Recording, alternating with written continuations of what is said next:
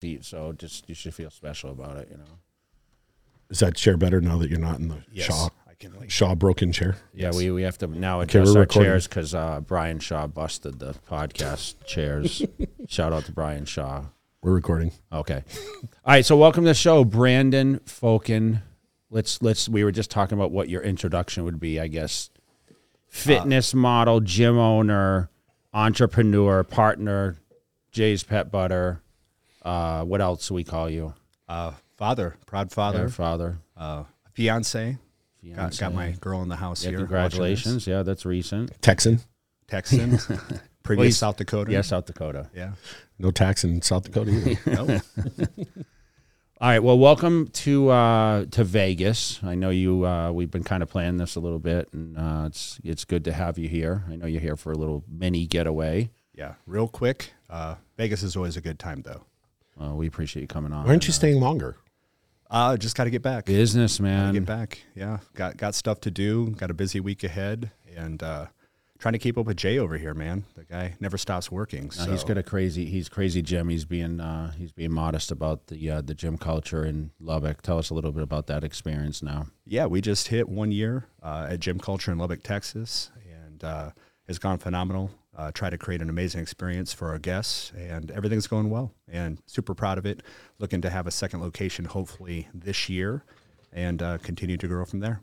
How has the gym business been? I mean, it's something that we see popping up quite a bit now. I mean, there's a huge influx of gyms coming to Vegas, but you mentioned South Dakota, and you chose Lubbock to open up. Is this your first facility, or? I've worked on other gyms in the past. I did a lot of corporate wellness and built gyms for various corporations over the years. And so this is the first big box that I've ever built. And, Lubbock, in my opinion, needed something like that. It's a higher end facility. There's a lot of successful people in Lubbock, and a lot of the gyms were the big box, the crunches and stuff like that. And the experience is just completely different. We're big on amenities. We're really big on service, and really big on our relationships and getting to know our members. So what's your message there then to the community? Well, our saying is community inspired, people driven, and we're inspired by the community. The community inspires us. We love the people, and we want them to grow with us, and we want to grow with them. And Texas Tech is your neighbor, which is pretty cool there. Yeah, and for those that don't, Texas Tech is the home of Patrick Mahomes, and if you don't know where Lubbock is, you pretty much know who he is. So you were rooting for the Chiefs then for the Super Bowl then, huh? I was rooting for Patrick Mahomes. Okay, all right. Yeah. That's how a lot of people are now. They don't care about the team. They care about you're a fan of certain players. I guess if you're, in the community, yeah. I'm sure he is significant. So if Patrick went to a different team, you're a fan of him. Yeah, it's kind of like, Michael Jordan. Yeah. When Michael Jordan left the Bulls, was everybody still a Bulls fan? Not always. But they watched the Wizards when he played. Exactly. For sure. Yeah. Well, tell us a little bit about your background, because I know, I know you very well, but you also personal trained. You have in the past. I know you still have some partake in that, but I mean, the management of the gym is the big thing now. Yep. We're going to talk about that. We're also going to talk about Jay's Pet Butter, because you are the reason that we are in this Jay's Pet Butter collaboration together. So let's get a little bit of background on upbringing, fitness, because I know you've graced 1 million covers, really, worked with a ton of brands. Like interest, what drew you to being, who you are and establishing, your reputation in the industry? Well, my background started different than a lot of people would probably think. Mine more so started off with hardship, and by that meaning, I grew up in a pretty turbulent circumstances, and I was attracted to people like Superman and Hulk Hogan and people like people that were strong and had muscle, and I wanted to be like that. And athletics were one way that I made friends. I moved around a lot, went to a lot of different schools when I was very young, and I was mesmerized by bodybuilding and by strong people, and I knew I wanted to be like that. And unfortunately, I wasn't blessed with amazing genetics up front. And when I got to high school, I couldn't bench press 100 pounds when I was a freshman in high school. And the hierarchy of who's cool is, kind of what you bench in high school. That's the lift. It's still kind of like that. Yeah, yeah, it is. And that's where I got started. A freshman in high school, 14 years old. And this is before, internet and, Instagram and Facebook and a million articles and videos and YouTube and all that. So we had magazines.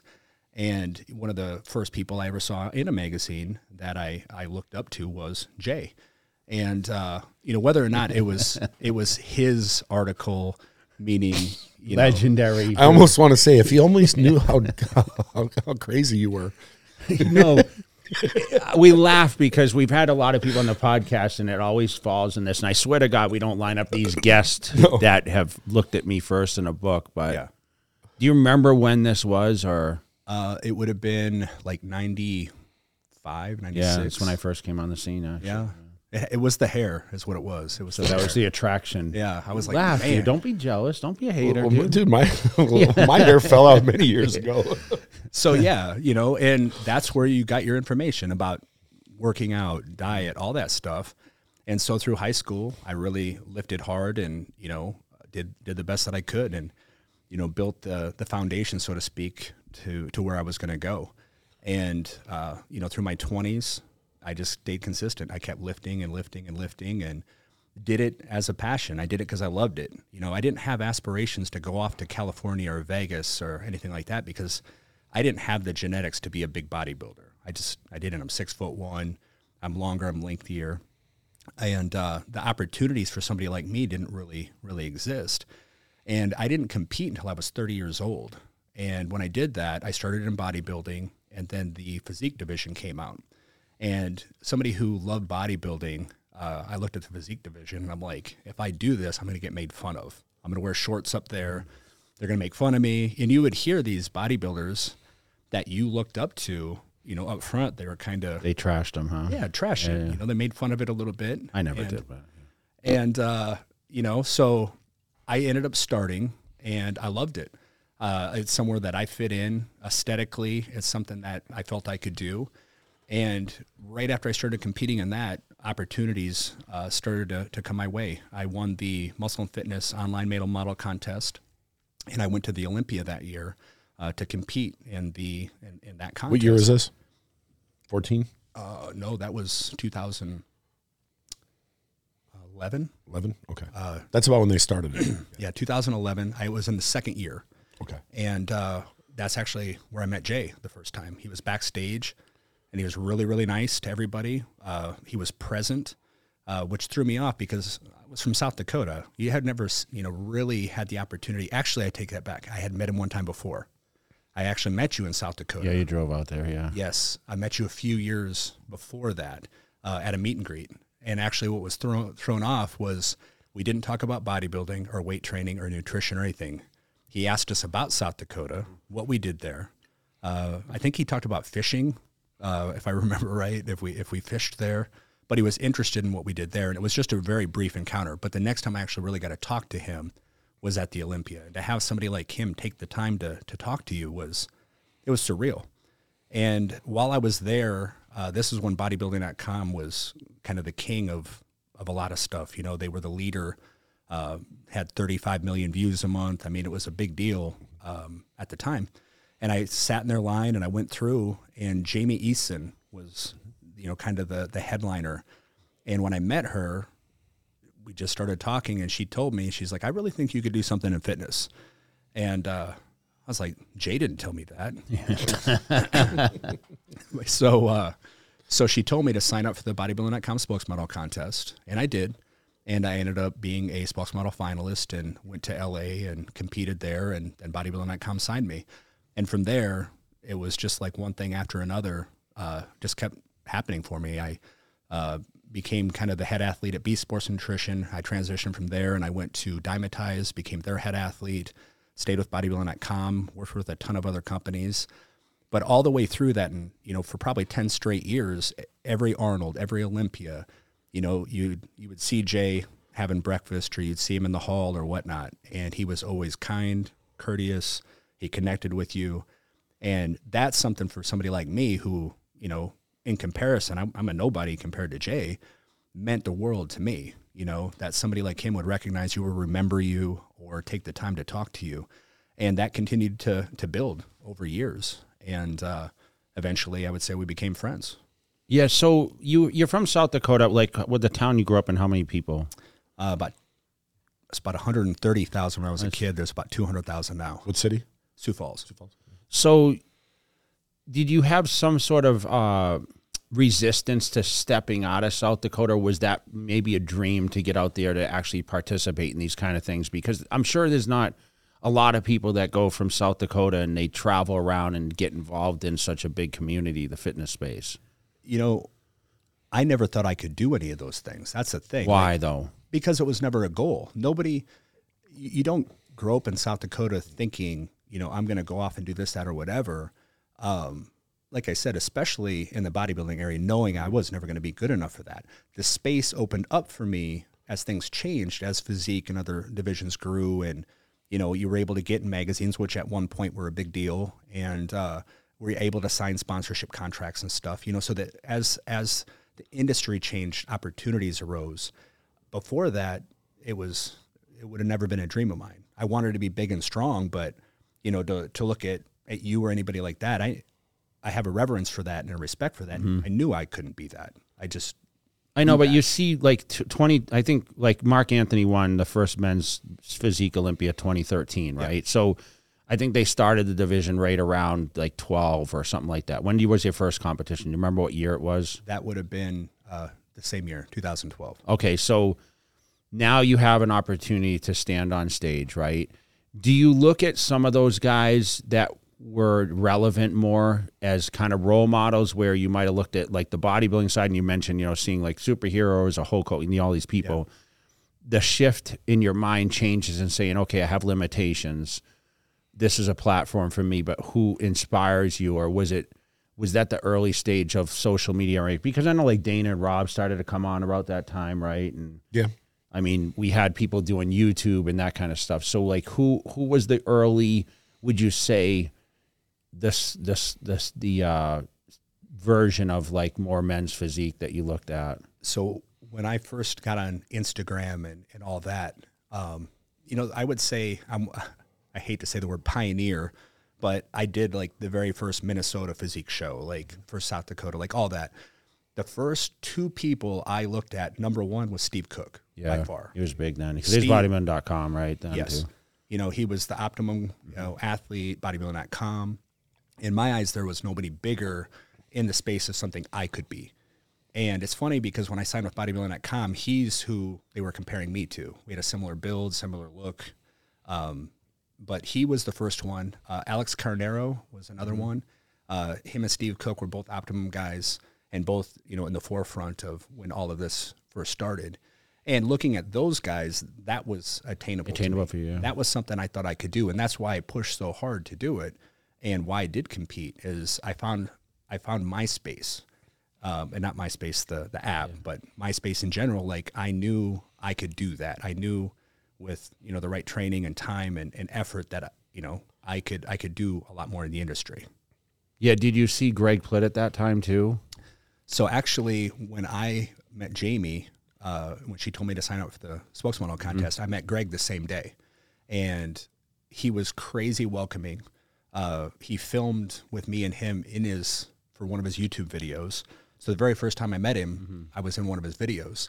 And again, standing side by side with him, I was like, okay, like I was motivated. I was like, I could do this. So for sure. Yeah. He was very relevant in that space. And, you know, unfortunately, like he passed away early on. And I think he inspired a lot of these early people when it came to, you know, putting content out and everything else. But I always wondered if someone like yourself was looking at it as like, hey, I have a physique, but, you know, to build the personality, try to be on camera. Was that ever something that you looked to do?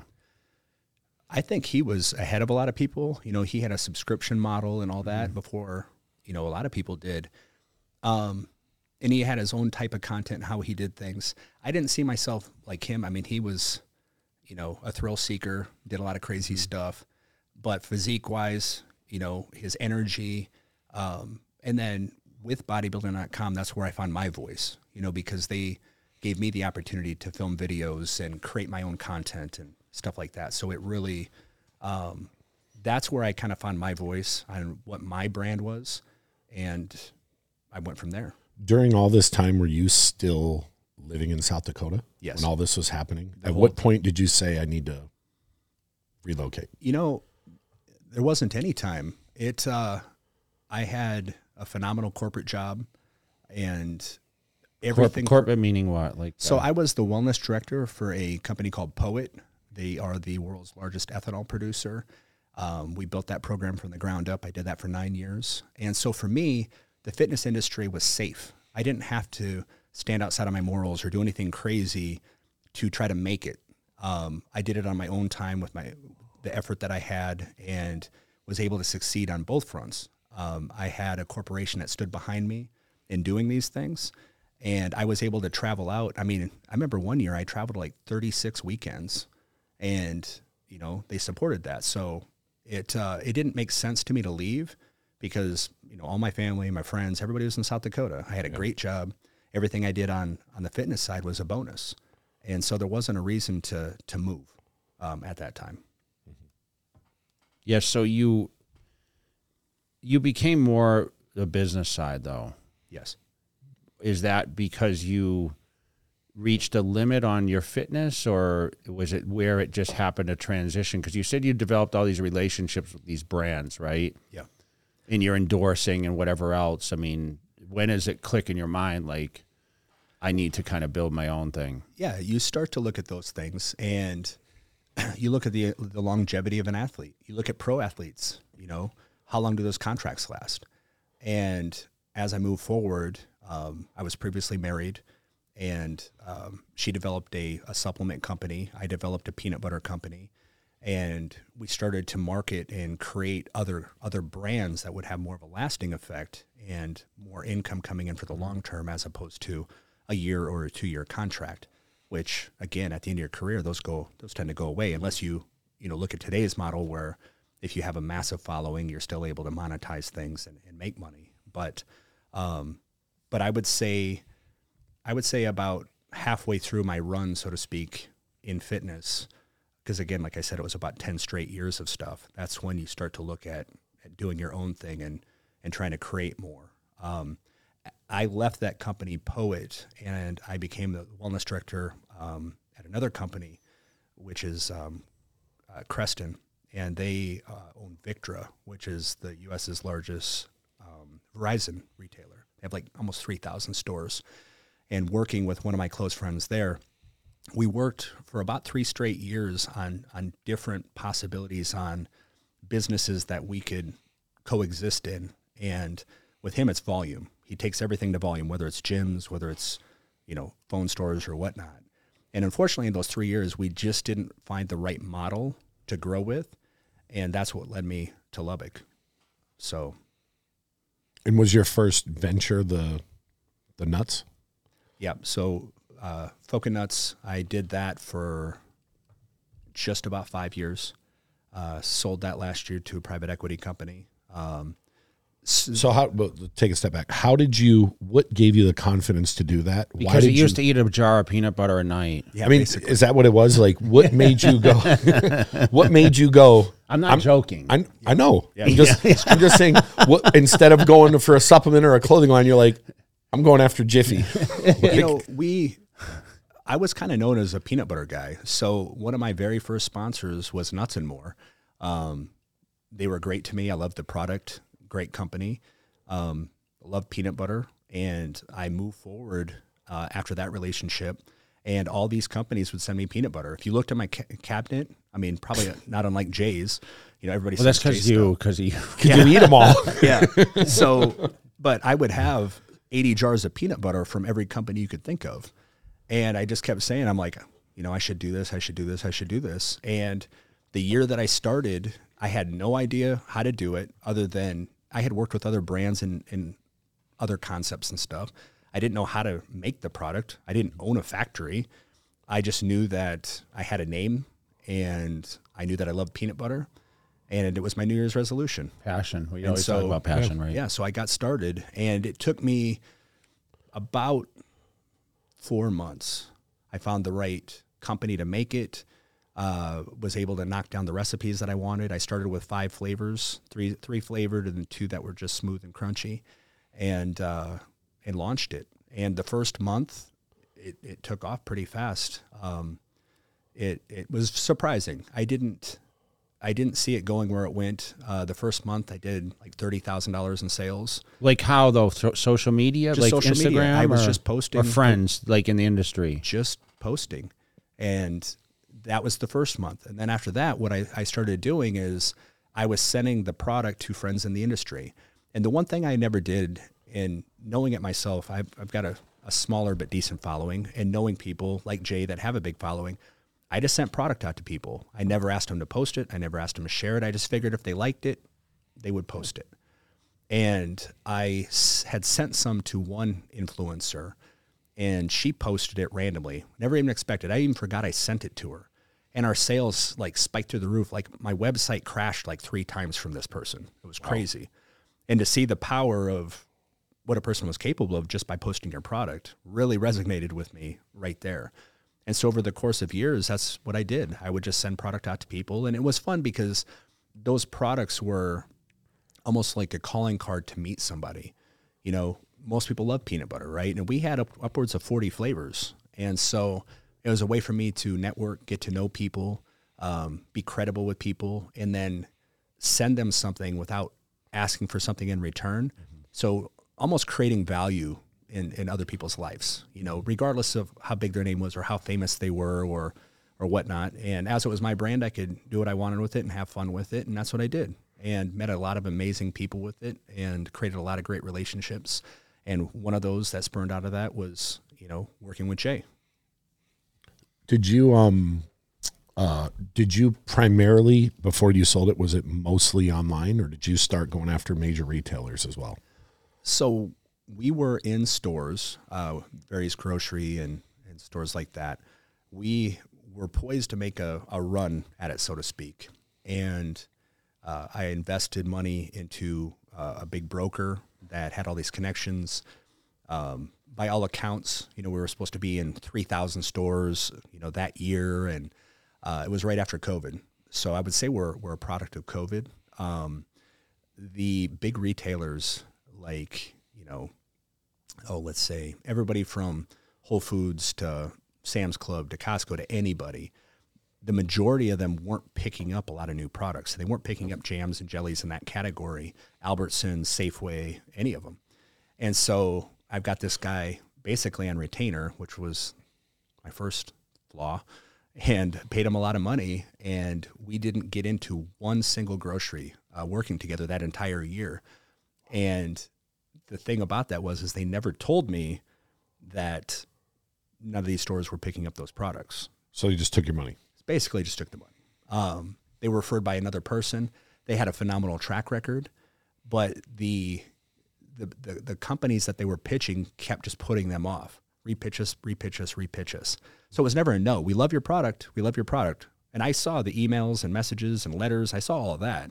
You know, we were being praised because they loved the product. They loved the whole quirkiness of the name and everything. But none of them were picking up those products. And so I spent a year on that. And then after that, the energy to get back into that and try to push it again, it just wasn't the same anymore. Yeah. And so I had a few people offer to buy it that had approached me, and I kind of kept putting it off because, again, I had so much fun with it. And I love the creation part of it, you know, coming up with crazy flavors and all that stuff. But beyond that... How do you do that, though? How do you come up with these flavors like that? You It's, just think of what you like, or is it like opinions of people, or... It just pops into your head. You know, you see trends, you know, like Monster Cookie was our number one flavor by far. And we created that for an influencer, actually, because she said that was her favorite cookie in the whole world, was Monster Cookie. Other flavors, like we did like a movie night. And so I took all the candies you would have in a movie, and I put 3 or 4 candies together. Pretty good, actually. I tried a lot of this stuff. You know, and some of them are common, you know, cookies and cream and stuff like that, or trying different ingredients. Like, you know, we had a s'mores that I used like golden grams and then marshmallows and a chocolate flavor. Mm-hmm. So really it was just trial and error, and just really thinking about what you like to eat and the combinations that you like. And again, some of them would just pop into your head, like I think that would be good as a peanut butter. And realizing the resiliency of peanut butter, like what actually holds up in peanuts, it's pretty crazy. You know, you would think some things would just dissolve, but they don't. So they actually hold up very well to the consistency, and you can make a lot of really interesting stuff. So that's kind of how. So you had, like, if you mentioned you had 40, was this a continuous 40, or would you like limit launches? Yeah, so we would do drops. I always compared it to Nike. It was funny. I had gotten some I got some advice from Dan over at Ghost, and I knew him, you know, in his prior days. And he told me, he said, Brandon, he goes, whenever you're doing a drop, he goes, whether you're dropping 100 or 1,000, he goes, you don't need to tell anybody. He goes, as far as they know, it's limited, and drop it like you would a pair of Nikes, you know, because on the Nike drop they sell out in minutes, right? And so when I started doing drops, I started with a smaller amount just to see how it would take. And it would sell out immediately, so I would extend the drop, and I would do it longer. So after the first 2 or 3 different drops that I did, I realized, you know, what the market was going to pick up or not. And then seasonal flavors we did, you know, like different pumpkin flavors or apple pie flavor or, you know, stuff like that. And when we would drop those, you know, year to year, you'd kind of know what to expect when you would do those. So. Yeah, that's something that's like, we talk about the limited releases and people jump on that. Yeah, I mean, And like you said, you don't know if there's 1 or a million. Exactly. And so when I put it out there, it was limited. Well, it was limited, you know, but Limited to 100,000. exactly. I Could mean, take 2 years to sell. yeah. So like I said, I would make smaller amounts just to see. And when I found where the market was going to take it, then we would prepare, you know, better, and we'd have a much You know what I bigger just number. thought of when we had Urs on here? And he said, I did limited release. And he goes, they didn't know I only had whatever people bought. That was the limit because he had no money. Yeah. So this was obviously a passion project, very successful. You had some hurdles that you had to go through with distribution, and then you've had the offers. So you decide to, basically, have the company acquired. Yeah, I was contacted by a company, more of a private equity type company, that wanted to use a similar name for a product. So I'm surprised. First, you said my last name right. Yeah, no, so I would go on social media and I would talk about his butter before, and I would use a curse word instead of his name. Yeah, and it would actually draw You're a attention. bully. No, I did it on purpose. I know. So It's a marketing ploy. they have a similar name that they wanted to use, and they wanted to get into the snack business, and they asked me if I would ever sell. And at that point, like I said, I was ready to do something different, and we went back and forth for the course of about 4 or 5 months, and we came to an agreement. And the brand is still technically running right now, but they're going to be spurning it into something new and different, which I'm excited to see. And there'll be a name change coming. Are you involved at all anymore? I helped through the process of learning the business because, again, I learned it from the ground up. And these guys have done a ton of different companies and a lot of different things. Even tech companies, like they do a lot of stuff. A real impressive group of guys. And I helped facilitate a lot of different relationships and how things worked, and did about as much as I could. And now they're ready to run on their own, and they're going to do a phenomenal job. They're going to do great. So at what point did you guys talk at this point to potentially do something? You know what? We talked about it for a while before all this because, he made me some peanut butter that actually had, I think one of the dogs or one dog on it or whatever, the big tub you made me. Yes. And he kind of he could come up with these labels. He actually made me one with a quad stomp, made my own jar. I wish I had it here, but I still actually have some in my cabinet. And, we talked about, expansion of butters, right? And he said, have you ever thought about doing, pet products or whatever else? And he knows my love for my dogs, right? So, and he knew that basically. And he said, why don't we, we looked at the market, I guess, and kind of explained how we kind of just spoke about it. And then I don't even know what triggered let's do it. Well, I remember exactly. Okay, so Exactly. he knows a better story than me, I've which is got it. surprising, right? Usually I know everything, right? I know. Usually you do. Yeah. Are you okay? You No, need some no, of I this just- cognition or something to help your memory? I think every time I've talked to Jay, it goes right in my journal. May 8th. Oh, you journaled like you used to. 2021. Jay called today. That's why you're in Milos's seat. Yes. Journals, guys. Yes. So for fun, he's right. I made him a peanut butter, and I put the quad stomp picture on it. And I just sent him a bunch of them. And It was a cookie one, by the way. I remember seeing it. I remember it. Yeah, it's in my cabinet. So yeah. And he got a kick out of that. And from He there, didn't send me one. He sent me, probably like 24 or something. Yeah, probably 2 cases, you know. Yep. So sent a lot, and it was the one flavor he said he liked, so I made his own version of it. Cutler's cookie is what we called it. And then I was messing around with, the pet stuff, and I just put together a tub, and I put a picture of a dog on there, a Yorkie, and I just sent it to him. It's still sitting on my top shelf, actually. Yeah. So I didn't say anything about it. I just sent it out, and he got it. And, he questioned. He's like, "What's this?" And I just told him. I said it was just something we had been playing around with, and weren't putting it into production or anything, and left it at that. And we were talking another time, and I just said, have you ever thought about a pet product? And he said, yeah, loves his dogs, and everybody knows that. And he was looking at different treats and stuff like that. And that was all the conversation was. And then randomly, the next October, he messaged me, and he just said, hey, that product, I think I've got time to finally come back to something like that. And that spurred the conversation. And we just started talking about it and what his ideas were and how I could help facilitate that. He knew what he wanted to do. He had the time to do it and was ready to move forward with something that he was passionate about. It wasn't, hey, I want to make $1 million to do this, or I want to do that, or whatever. It was like, I really love my dogs. I really want to share something with them. What do you think we can do? And I was like, wow, this is cool. And that's where it started. At what point did you already know you have to come up with something a little different for humans and animals, or is at this point did you start doing your research? Started doing research for sure, talking to veterinarians, dog breeders, stuff like that, and asking them, have you worked with peanut products? Have you done this? What supplements do you give animals?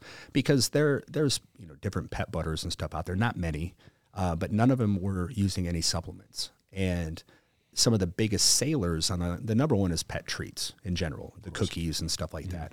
And that would have been an easy offshoot for him to go do.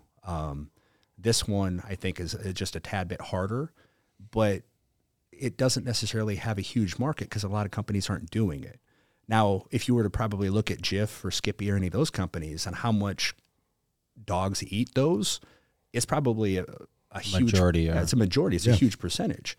So being able to facilitate a brand that's specifically for them with health benefits, the vitamins, minerals, supplementation made more sense because, that's why they're either eating the cookie for the treat or they're eating it for the positive ingredients, right? Yeah.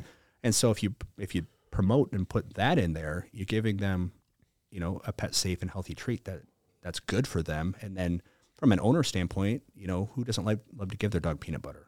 So if somebody sat down in front of you and they don't know what the difference is between if someone just had Skippy or Walmart peanut butter versus this, what is the difference between the two? Why should you give an animal this instead of something you get in the grocery store? So, we're working with an organic peanut product. We aren't putting hydrogenated oils and preservatives and salts and sugar. We're not putting molasses and all the other additives that aren't necessarily good for our pets. Some products out there have xylitol, which is, harmful to animals too. Yeah, kill them, yeah. Yeah, exactly. And so when you really care about your pet and you want to make sure that they're getting a healthy treat, you want to know what's in there, right? And of course, anything in moderation isn't always terrible. It's always in the dose, right? Whether it's vitamin C or aspirin or anything like that. So why not just negate that, take all that out of there, and have a product that if the dog got into it and ate the whole jar, they'd still be okay, And then looking at the positive things, we have a mix of products, meaning we don't just have a supplemental line. We have a non-supplemental line too. And the reason for that is dogs are picky, just like humans. And some people say they're not, but they are. Of course they are. And some dogs know when there's something in there that they're not used to or they don't like. And sometimes it takes them a little bit to come around. But once they've tried it, they're usually hooked on it, right? They're like, okay, this is pretty freaking good. So having a balance between the two also. And then from there, we're potentially going to launch into other things. So. Yeah, I mean, this when I pull the jar out at my house, the dogs go crazy. I think any dog probably would, but obviously this is the Capone and Daisy, so they're kind of like the stars of this whole thing. But we our message, obviously, and we want to talk a little bit about where we just transitioned to, is a healthy alternative, okay? Because everyone that loves their pets, I mean, there's no limitations. Like he said, everything's in moderation. I mean, it's just like, I'm in the supplement game, so it's kind of like a pivot off that, still doing products with offering supplements and what else.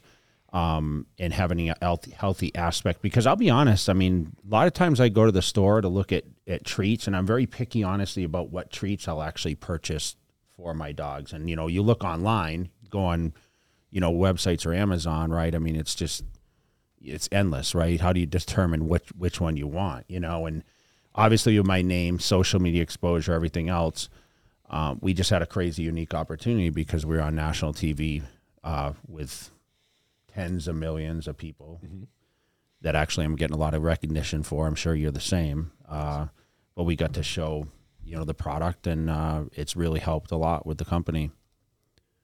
Explain how did that process come about? That's on Brandan. He's going to have to explain that process. I just called Shark Tank and I said, I know Jay Cutler. And that was Done, sold. Right on the dotted line. We had been looking at. I remember the day he called me and said to me, do you remember? Yes. Yeah. I think I remember this too because you called me after. Yeah. We had already been looking at a couple different options for the company. We were having a couple different shipping issues and stuff like that. And we were also looking at different products. We had been sampling treats also. We were looking at squeeze pouches, stuff like that. That were easily, able to be traveled with and all that stuff. And we were on a call, and I don't even know if he heard me when I said it because we were on a group call, and I just said, hey, I'm going to apply for Shark Tank. Is that cool? And I think he just said yes, but whether he completely I was like, all right, dude, whatever, Of course. Yeah. It's like, yeah, okay.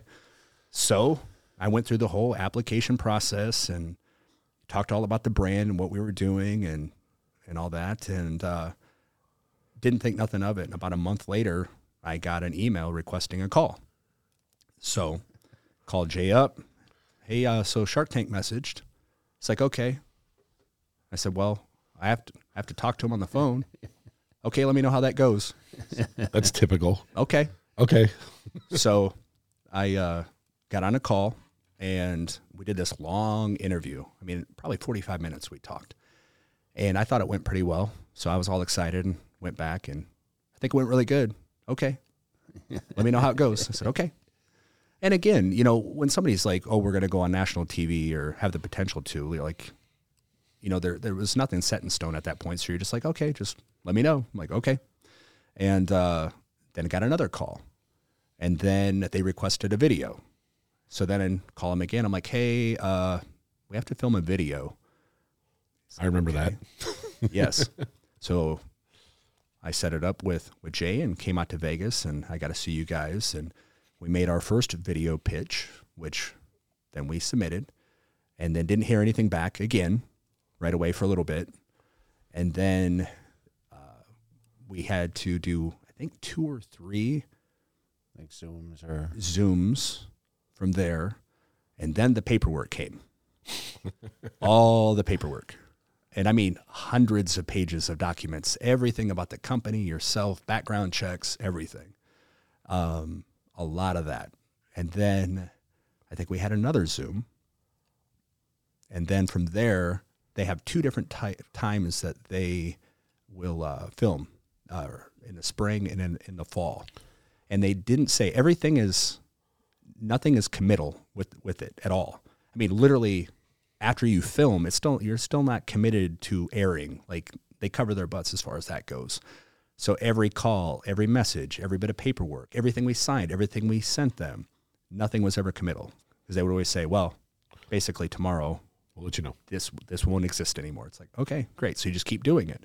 That went on for about 5.5 months of weekly doing something. And we were given a team, 2 different people that we worked with. They were our coaches, so to speak. And the whole time, super, super positive people. They kept pitching us on the best ways to get on the show and what to do and what to say. And we just kept up with the process. And then eventually we thought we were going to be pushed off potentially to the fall. And out of the blue, they called, like, what, 2 weeks beforehand? Yeah, 2 weeks can beforehand. you be here, basically? And, I think a lot of it was because of my timetable. Yeah. Like, I travel so much, and, it was kind of like, we were obviously, you're involved. The gym was kind of the takeoff point at that point, and, you were just exiting out of the other company, and I think it was just like that whole transitional process, and then, we were able to get the call to, hey, can you make it for this? And you remember it because I was I traveling. remember because we had to fly to Europe the next day, and he drove there. Yeah. And it was supposed to be at a certain time, and it kept getting pushed and pushed and pushed and pushed. And I was like, oh, my God, he might miss his flight tomorrow. Like, I can't go to Europe without him. He's the reason we're going. Yep. And he drove through the night, got home for like an hour. Well, the reason being it too is the dogs. Yeah. Right. Yes. So the dogs were part of the whole process. Because at one point, we were going to switch your flight out of California and have Angie go with and drive the dogs back because you can't take the dogs.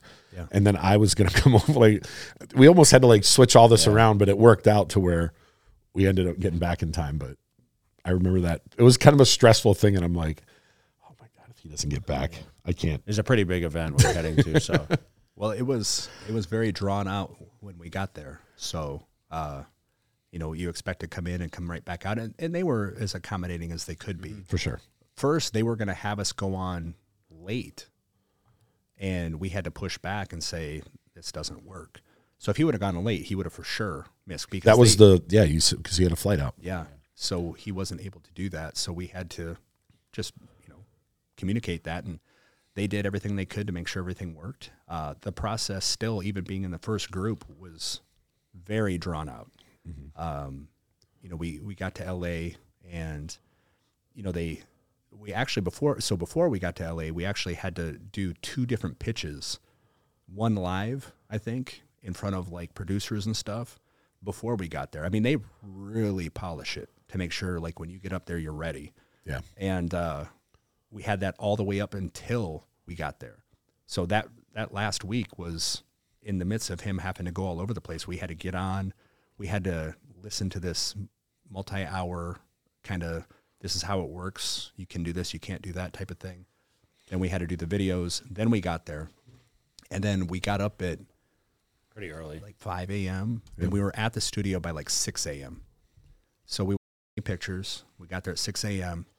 And you think you're going to go on right away. Like you're just waiting.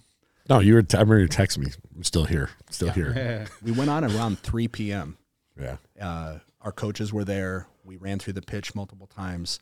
They take you over to the studio, and you get a look at what the drop looks like all the pictures and, your setup, and kind of run through it. And then when they're ready, they say, all right, let's go. They take you back. And you know what's funny about this to me?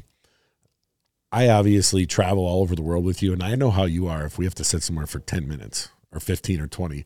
That day, I was kind of silently laughing behind the scenes, like, he's been there for 5 hours, and I was waiting for him, like, I'm leaving. I'm not sitting here no more. He did really good. He kept looking at me. He's like, you nervous? I was like, no, I'm not nervous at all. Well, so you had known some people that had participated before. Yeah. He was cooler than a cucumber, man. He was chill.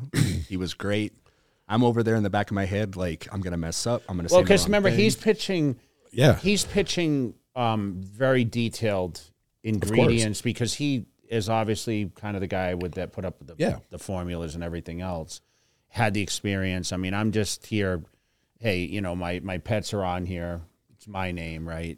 So it's a little easier pitch for me, where it's like, and also he was being modest about his background, and of course when they showed up images, on the show, and you guys had a party for all this, right? And it was pretty exciting for everything. Yes. Everyone in Texas. Yeah. I wasn't the only star of the pitch, right? You know what I like about all this? The fact that this is like almost a year process. Yeah. And nobody leaked it out. Nope. You know how hard that is for anything to happen, for you guys to go there and film. Do you know it. how Only many a small people knew. People were mad, dude, that I was on, and they're like, "You didn't tell me you were going to do it." But just think about it. Like anytime something happens, you tell somebody. Not one person said a word. Even the week it was going up, I never heard one person ever message me about it. Well, some of those big contracts that you sign have a lot of big numbers behind those. So it really makes you not want to. But, at the same time, Jay's a busy person. I'm a busy person. We're both working on different stuff. There's no reason to talk about it, and just wait for it to come out. They don't tell you until 3 weeks before you air. So you don't even know when if it's going to even happen or if it's going to happen. Yeah. You just wait, and then that 3 weeks is when you have to get ready for the influx of customers and attention that you're going to get, and which that part was awesome too. But the process is it was almost a year, and it was fully worth it. I mean, it was a lot of work, a lot of effort. It was cool because again, you get to see Jay's passion for the product and the project. They wanted to have Jay come out sleeveless and, have his arms out there. And Jay just politely told them, he's like, this isn't about me. This is about the dogs, and this is my passion project, and I'd like it to be about them. Even when you look at the label, this is Jay and Capone on here. Yeah. But it's a silhouette. You can't tell. No. Yeah. And he wanted it that way, and there's an actual picture, we feed him. Yeah. But so what was it like the first time?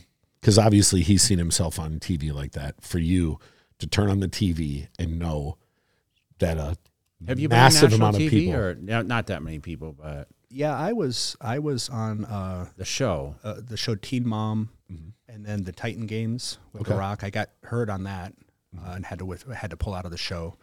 So I had seen some stuff before. You don't know what the episode's going to look like because we were up there for an hour. And when you first walk out there, it's a huge room. Yeah. And when I went to talk, it echoed and I couldn't hear myself at first. So I almost panicked right away because I'm like, I can't hear what I'm saying. And so got through the pitch, and it's pretty chaotic. It's not, it was pretty cool. There's a lot of behind the stuff that we don't need to get into, but it was like, there was a lot of, it just a lot of back and forth, and obviously it's edited for the show. And obviously we walked away with no deal. We didn't do a deal, but why did you not do the deal? It didn't work right. Why would you say? I mean, I kind of called it, but yeah, when you look at, as he said, there's a lot that goes on. You talk and talk and talk. Both Mark and Damon, they're both like, you don't need a partner. No. And that's something I'll get to here in a little bit. But when it came to the offer, they tried to push for us to make suggestions and give them different ideas and stuff like that. But it definitely wasn't a deal for us. We wanted to work with somebody that was as passionate as we were about the product and the project, and really build a great relationship with one of the sharks. And each one that didn't work out for a reason, and it all made sense. And for us to walk away made sense too. And now, I don't know if I'm allowed to say this, but one of the sharks is invested in a peanut butter company. Yeah. And a pet company too. When you go down the line, Mark, is into a couple different companies. Damon doesn't know the space, just kept going on and on about, how much he'd love to work with Jay in some capacity. Mm-hmm. Kevin made an offer, and then they tried to, work through potentially a different offer. Again, they showed part of that on the show. Lori is highly allergic to peanuts, and so it's definitely not a product for her. She said she has to be able to participate in something that she wants to invest in. And the last shark, he owns Kind Bar, and Daniel, really nice guy. We actually got to meet him right before we went out there. His thought on it was, one, he didn't know the pet space, and two, Jay has so many things going on. He was worried that, Jay's being pulled in so many directions. Like, how much energy can you put into this? Yeah. That's legit though. Well, no, we talk about that. And I mean, I think all the time, yeah. I think, and mention that, like we are very, we're very choosy about situational things for me. And I think it's your boat too. I mean, you mentioned being a dad. I mean, you have a child and, you have time, like you're spending time at the gym. I mean, you still have some clients, right? I mean, you're still working. There's a lot of different hats that you wear. Yeah. So, I know for me being my age and being where I'm at, being retired, I've been retired 10 years from competition. I find my schedule busier than ever. I mean, because what happens with me, crazy. Brandon, and this, is I travel. Like, I'm off this weekend, but next weekend I travel, and it's like you lose 3 days, and then it's like time change and everything else. And then all of a sudden it's like you got 3 days at home, and then you're back on the road again. And trying to manage all these different entities, it's really difficult to do if you don't have a lot of good hands in it, right? Yeah. And so I can understand they just looked at the, it being an extension, right? Yeah. And that's the other thing is, you have such a great team around you too, because you are so busy. Mm-hmm. And, that's something that they really neglected to ask or talk about. So yeah, I mean, you're able to do a lot of things, but you also put excellence around you. So, but they all saw that for that. I mean, to be honest, the first half hour, cause we were up there for about an hour or so, I started to kind of zone out because they were all giving accolades to Jay for the first half hour. And our whole pitch was I was supposed to pitch some stuff. And then I just kind of hung out and waited. And literally Damon goes, "Oh, we forgot to ask who you are."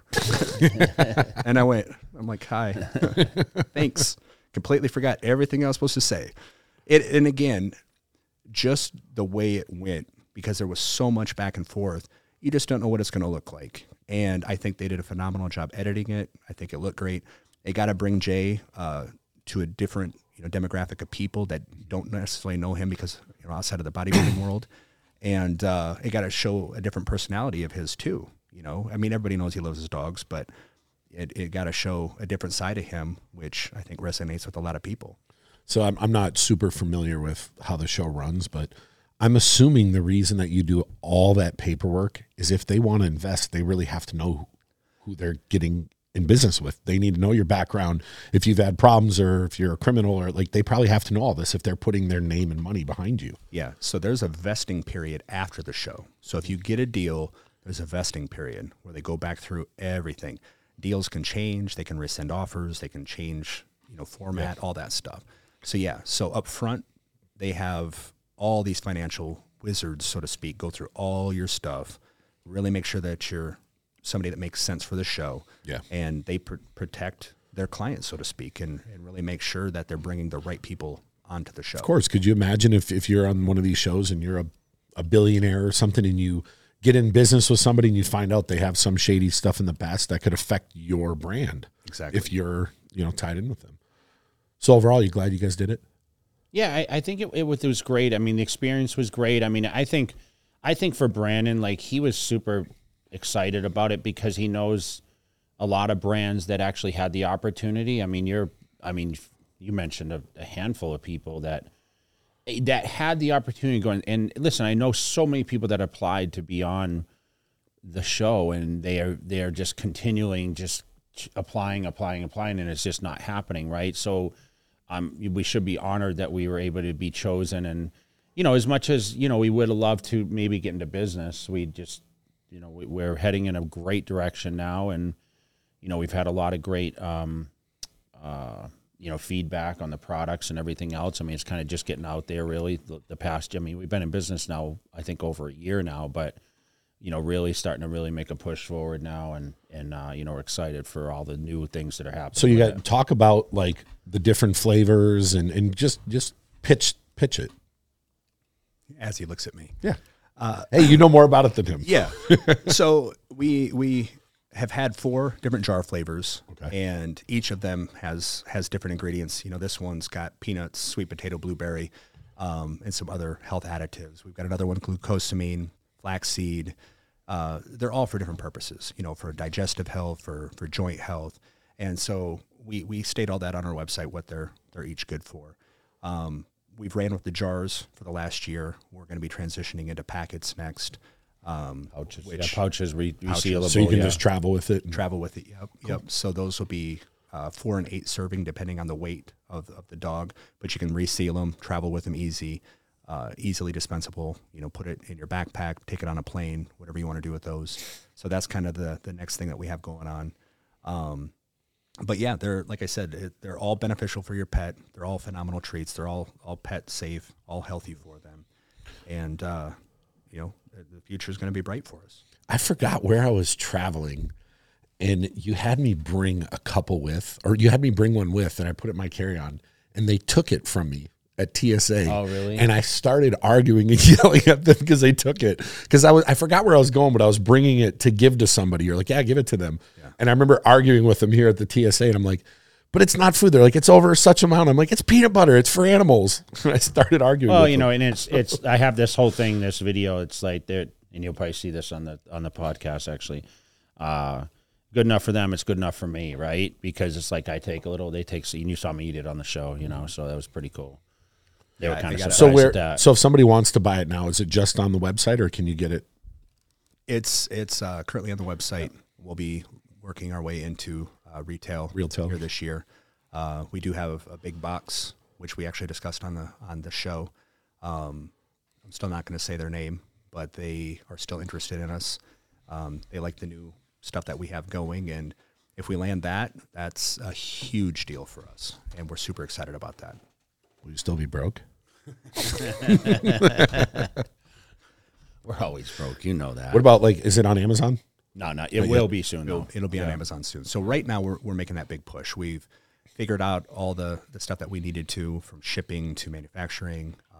And again, we got put in the spotlight because of the show, and we're going to carry it on now. We're going to create some phenomenal relationships with various influencers, utilize Jay's network and following, and we're going to grow the brand from there. Is there a challenge with shipping stuff because it's a little heavier? It isn't. No, I mean we're pretty much. It's just the efficiency right now, because of keeping up production, stocking more inventory. Once you have the sales, it's obviously and then he talked about the retail locations. I mean that's when you get the machine rolling. And I did this all with supplements, and I mean he's done companies in the past, so you have to start from somewhere, and it's I still look at it as it's kind of like a mom and pop operation, early stages.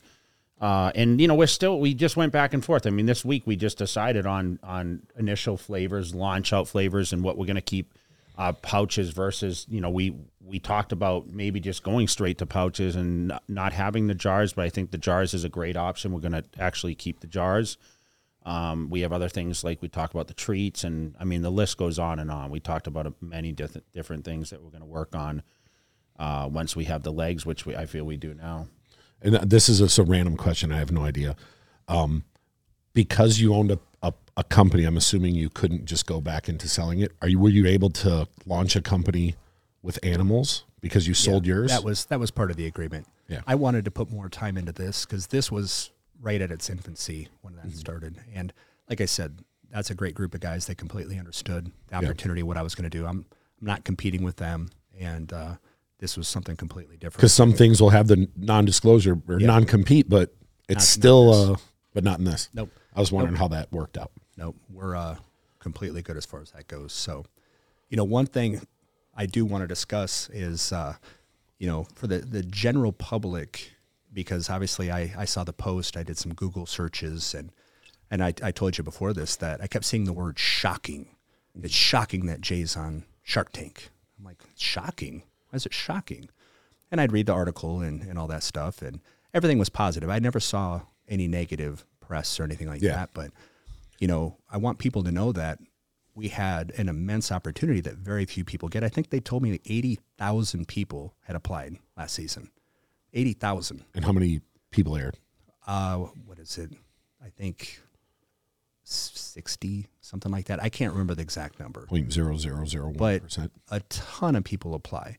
And when you're able to go on TV over a weekend and expose the nation, so to speak, to a brand, they average 7 to 8 million viewers, in their initial release. And then it's on reruns forever.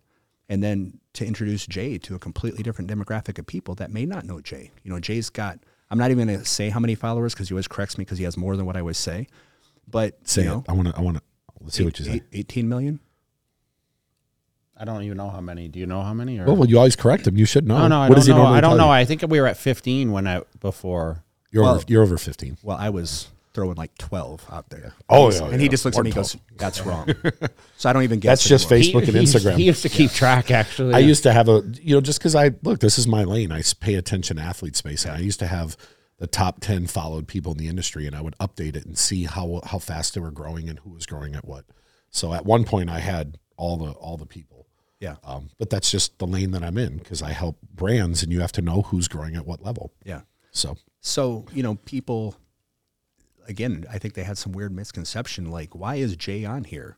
It's a massive opportunity. Marketing that we didn't have to pay for. And when it comes to the money per se, and I'm just going to say this, like, we didn't need the money. No. We wanted a partner. We wanted to work with somebody that was passionate about pets like us.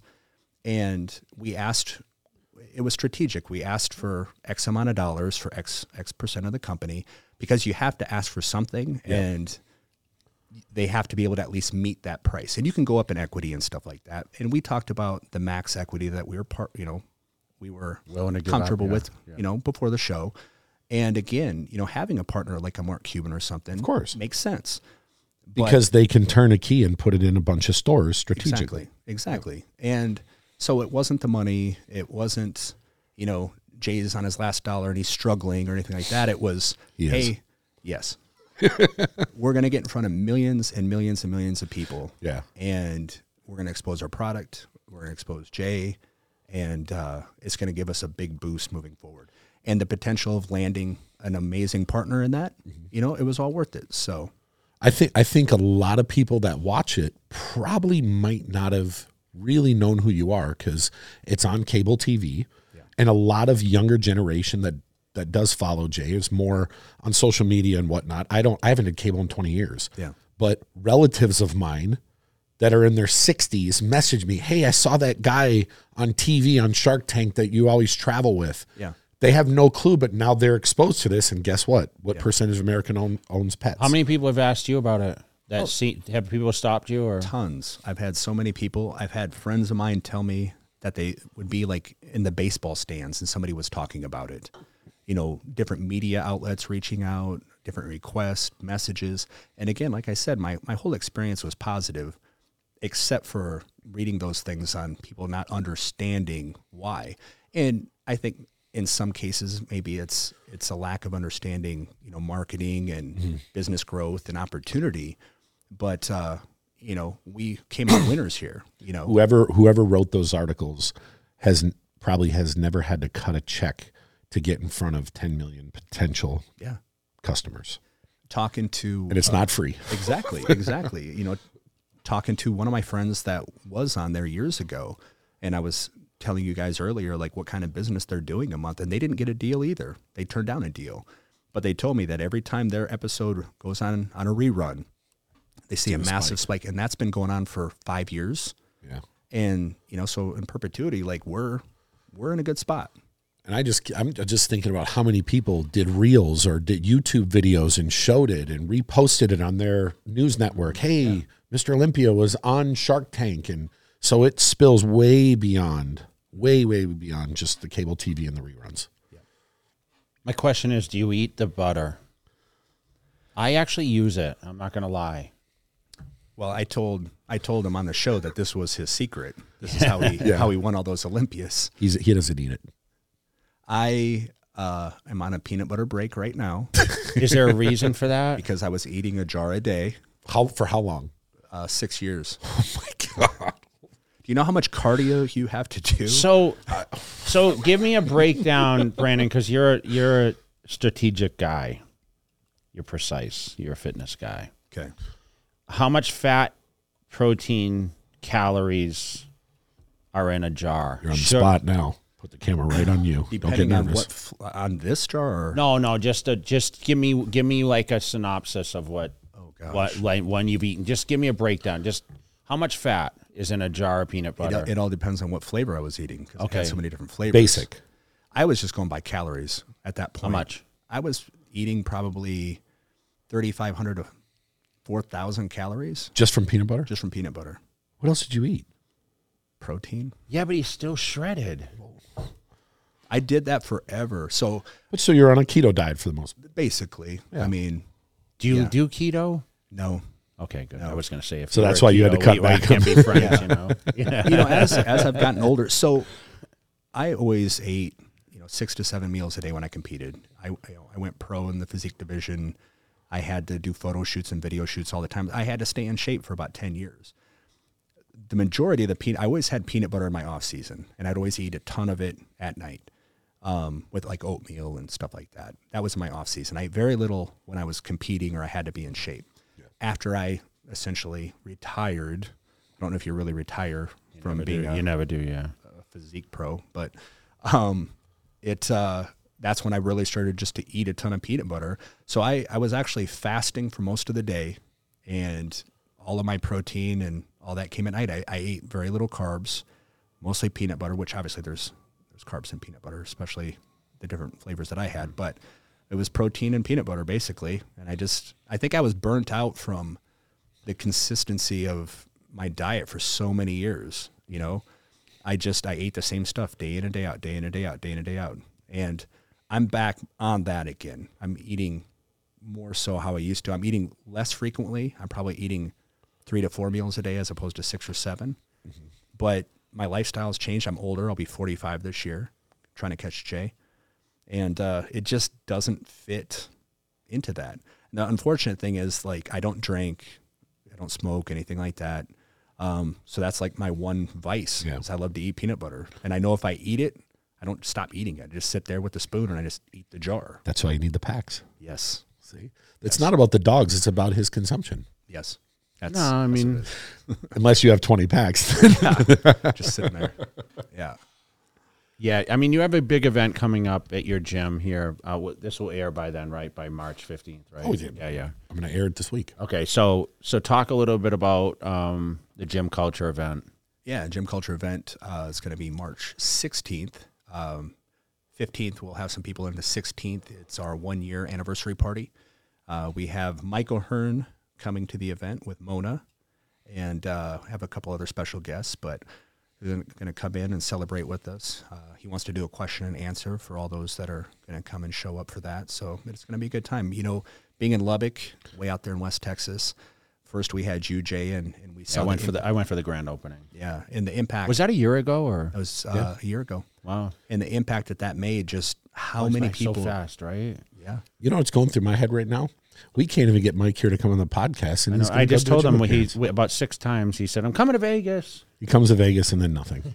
I hope he watches this. I hope Dave does a reel for this one so we can call it Mike. And so this is for the community. I mean, is it? You obviously grown membership there quite a bit since I've been there. Yeah. The gym has gone awesome. We've done multiple events. We had you out. That was every event we have is for charity. So we had Jay out first.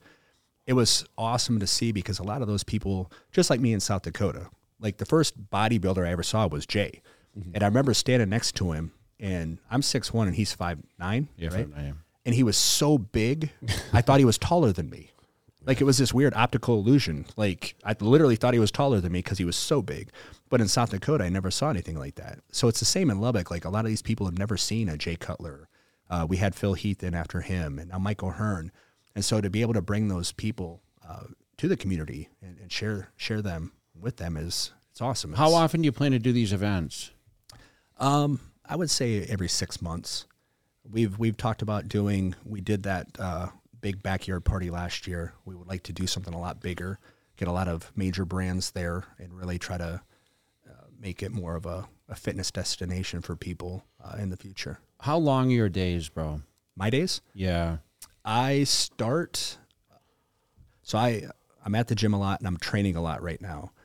I have personal trained up to 55 hours of actual training in a week. I've done 12 straight hours in a row, no breaks. Then obviously running the gym. My son, he goes to school early, baseball practice, all that stuff. I work on the weekends. I'm in the gym over 75 hours a week for sure. And then the remaining time is with Flavia, my fiance, and my son, Easton. If you're running low on energy, you could have some Jay's pet butter. I could. See? So what are you eating now, though, to keep up with the pace? A lot of protein. I eat a lot more carbs. I'm very simplistic in food. I don't eat a variety of stuff. I don't like sauces and complicated things. I like potatoes, sweet potatoes, white potatoes. I love oatmeal, chicken. I eat a lot of beef, steak, hamburger. Don't eat a ton of fish, salmon every once in a while. Pretty like you. simple. Is it hard to step away from the fitness model of lifestyle? Have you when you adapt to, you say you're retired and you obviously get busy, you have a child, you guys are here in Vegas, and I know Flavia was saying that you guys are trying out all these restaurants. Oh, she is. Yeah, she is. But like, you come to these. So is it stuck with you? Because I always wonder, because people are surprised that I'm still in the routine that I'm in. Like, do you think it's going to be for your life that you'll continue to eat? Like, even talking about calories and carbs and proteins and stuff like that, even like in your mind when you go out to eat, it's like whether you eat chicken, steak, or fish or whatever, right? Yeah. You're always thinking, okay, this is a portion, right? Yeah. I don't measure anything. If I were trying to get in really good shape, I would keep more account. But even when I competed, I would measure oatmeal and stuff like that and my protein. I never did macros. I never counted calories. I never did anything like that. I just ate the same stuff day in and day out, and I would reduce food over time, and I would add cardio. That's how I became my best. Now I'm just consistent. I don't crave sugar and sweets and cakes and pies, and I just don't crave that. Like, I like my routine. Flavia will tell you, like, we went out to dinner with friends the other night, and they ate, like, this Bananas Foster's or something. And I went home and ate oatmeal. Like, that was literally what just I like wanted. you. Yeah. Well, that doesn't make sense. You went out to eat and then you go home to eat. But that was like, it's kind of, I'm saying, like, do you ever think in your head, and this is a great question, like, I only ate 2 meals today, I ate 3 meals today, or like, is there a certain number of meals portions you try to eat in a day? yeah. Like, yeah, what's that number? Usually 4. Okay. So I'm eating. Same as me. So I'm eating that. But what I'm saying, for me, like, I have such a routine. My life is so routine because it's so busy. I don't like falling out of my routine. Even when I travel, like, I don't like being gone from my routine. My routine follows me usually wherever I go. So I can look at food and know what I'm getting out of it. I don't need to measure it. I don't need to do any of those things. So I know what I'm eating. And if I fall one way or another, if I'm eating too much or too little, it all balances out because I'm so consistent all the time. So, like, when I say I eat oats at the end of the night, that's what I do every day. Like, right now, I eat like 2.5 cups of oats at night. I like carbs at night. That's my thing. And I put a banana in it, and I usually take some of your protein powder, Jay. Got to say that. And You get it for free, well, so you laugh. but I do that. I put your protein in there, and that's the last thing I eat every day. And so when I went out to eat, I got a steak and a potato and vegetables, and I had a salad and all that. And that's just my routine, and being, like I said, I'll be 45 this year. Consistency is a reason why I'm holding together, why I'm able to perform, why I'm able to lift, why I'm able to still look the way that I do, is because I'm so consistent all the time. I have a serious question now. If you went to Cheesecake Factory, what would you order? I would order sweet potato fries and Does she know that she's laughing over there? She knows the order. Do you want to say it for him, or? Well, we went out to eat last night at the Venetian, and I got a chicken salad because they didn't have the ahi tuna that I wanted. And then I got sweet potato fries. That's what I got. He just gets chicken and rice. I know. Yeah. But I usually do that too. Yeah. I usually get something simple when I go out. But that's what I know, but that's the other part of it. It's what I like. That's the thing. I like that. I don't get sick of food, and I have food that I enjoy. I could eat chicken 1,000,000 times. I could eat steak 1,000,000 times. Yep. And I don't get sick of it. And I'm not, like, I don't over season stuff. I don't use sauces. Like, that's just me, and I'm comfortable in that. Is this the most common question people ask you in the gym, like what to eat? Do you think the knowledge is less training or less food intake? That's the hardest question, because people want to look a certain way, but sometimes they don't want to do the hard stuff. I've got a guy that I train right now. He's 58 years old, and I do a pretty crazy macro split with him where he has 5 days of consistency, and he actually has 2 refeed days every weekend. And we started in September, and his 5 days plus each refeed day, he's up over 1,000 calories in each category, and he's got more muscle and less body fat than he did when he started. So he's eating eats whatever he wants on the weekend, or on the weekend. So he's still, or is it like refeed and carbs? He tracks and good it. stuff. Okay. He tracks it all. Okay, but he's eating like Lucky Charms and stuff like that. He's eating processed foods, but he continues to get leaner and he continues to gain more muscle. And the thing, with anything, and he says it all the time, he's very type A personality. It's if people could only get the nutrition part down, it would make a lot of this much easier. Chris Aceto was always like that calories in, calories out kind of thing. Yeah. He just didn't like the fat, like adding extra fat. He always thought if you ate carbs and protein on whatever sources they came from, he believed that the body can be managed in that sense. I think it's just that people, they just snowball the bad things on top, and the lack of exercise, and then, not having their hormones corrected. It can be like a nightmare for them, right? Don't you agree? Hormones are huge. Everybody I train, that's the first thing. Yeah. They have to have their hormones ran, because otherwise you're treading water. Like if we're working our butt off, we're eating right and everything else, we're going to get frustrated and quit. Whether it's a thyroid issue, whether estrogen, testosterone, any of those things. So that's mandatory for anybody I work with. You have to have your hormones ran. Mm-hmm. What else? Any other questions on that? Anything else you want to promote? Anything else I want to promote? Good. Chase Pet married June 22nd. Oh, congratulations to you guys. So where are you going on your honeymoon? We're working on that. So we had picked a few destinations, but there's war going on in those parts of the world, so we're probably going to bypass that. Mm-hmm. We'd like to take 2 different trips, so we'll pick some destinations here soon because it's coming up pretty quick. You have to say it on record though. You're going to have at least one piece of cake or something. Oh yeah, we're actually in the midst of picking our cake flavors. She gets to decide what you guys eat on your honeymoon. Yes. Yeah. So I'm actually gonna go into a mini cut for the wedding. Why, you're gonna be in shirtless for the wedding or what? I know after, but yes. After. I think it. I want to bring my best.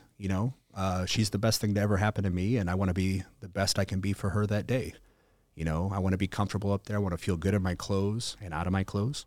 And, it's something that I want to do for myself and something to motivate me again. I want to feel my best that day. And everybody knows how they feel when they're lean or if they have abs or, of course, a Fit for 50. I just did. I wanted to be leanest. I haven't seen my abs in like 10 years. I know. Well, you're a lifestyle guy. He's got the pattern down. So, that's big goals and big year, and we appreciate you coming out and joining the podcast and, promoting what you have going on. I think it's a cool transition. Does it excite you as much as when you got into fitness and, you were traveling around?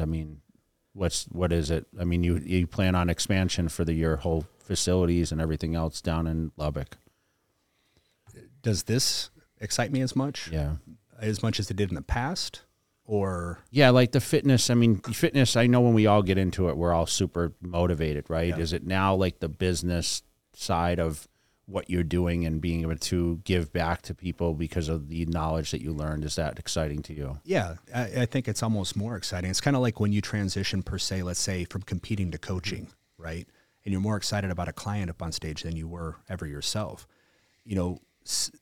Taking the knowledge that I've learned over years and years and years of being able to sit with people like you and others and work with companies and take all that knowledge and credibility and pass that on to other people. I love that. I love the process of building things and taking an idea and taking it to market or, facilitating change in a person or a company or any of those things. I love the process of things. And now feeling like I actually know something about a few things, it's fun to share that knowledge with other people, but it's equally is great to continue to learn. You know, I tell people all the time, I'm a student every day. I train a lot of amazing people. You talk about that a lot, yeah. Yeah, doctors and lawyers and surgeons, and you know, being able to sit with you on numerous occasions and have you tell stories of when you first started coming up, or you know, how you did this or how you did that, or what it was like for this contest, or what your diet was like. Like, I love those things, and so I'm still just as much of a student as I am a educator. And I really like that process. It's great, man. We appreciate you coming out, man. I hope you enjoy the rest of the trip, and you know, we'll see you when I come back out to Lubbock, right? Well, I'll be back there soon, there. yeah. And I appreciate you, Jay. You know, you've been a motivation and inspiration to millions and millions and millions of people around the world, and it's great to see that continue to grow.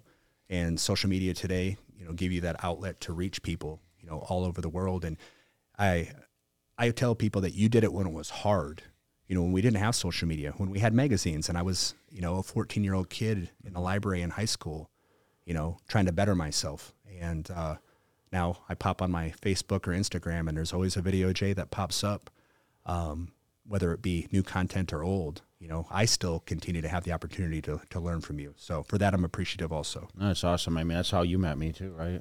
Yeah. I met Jay at a show 25 years ago. How was I, 22, 23, yeah. 99.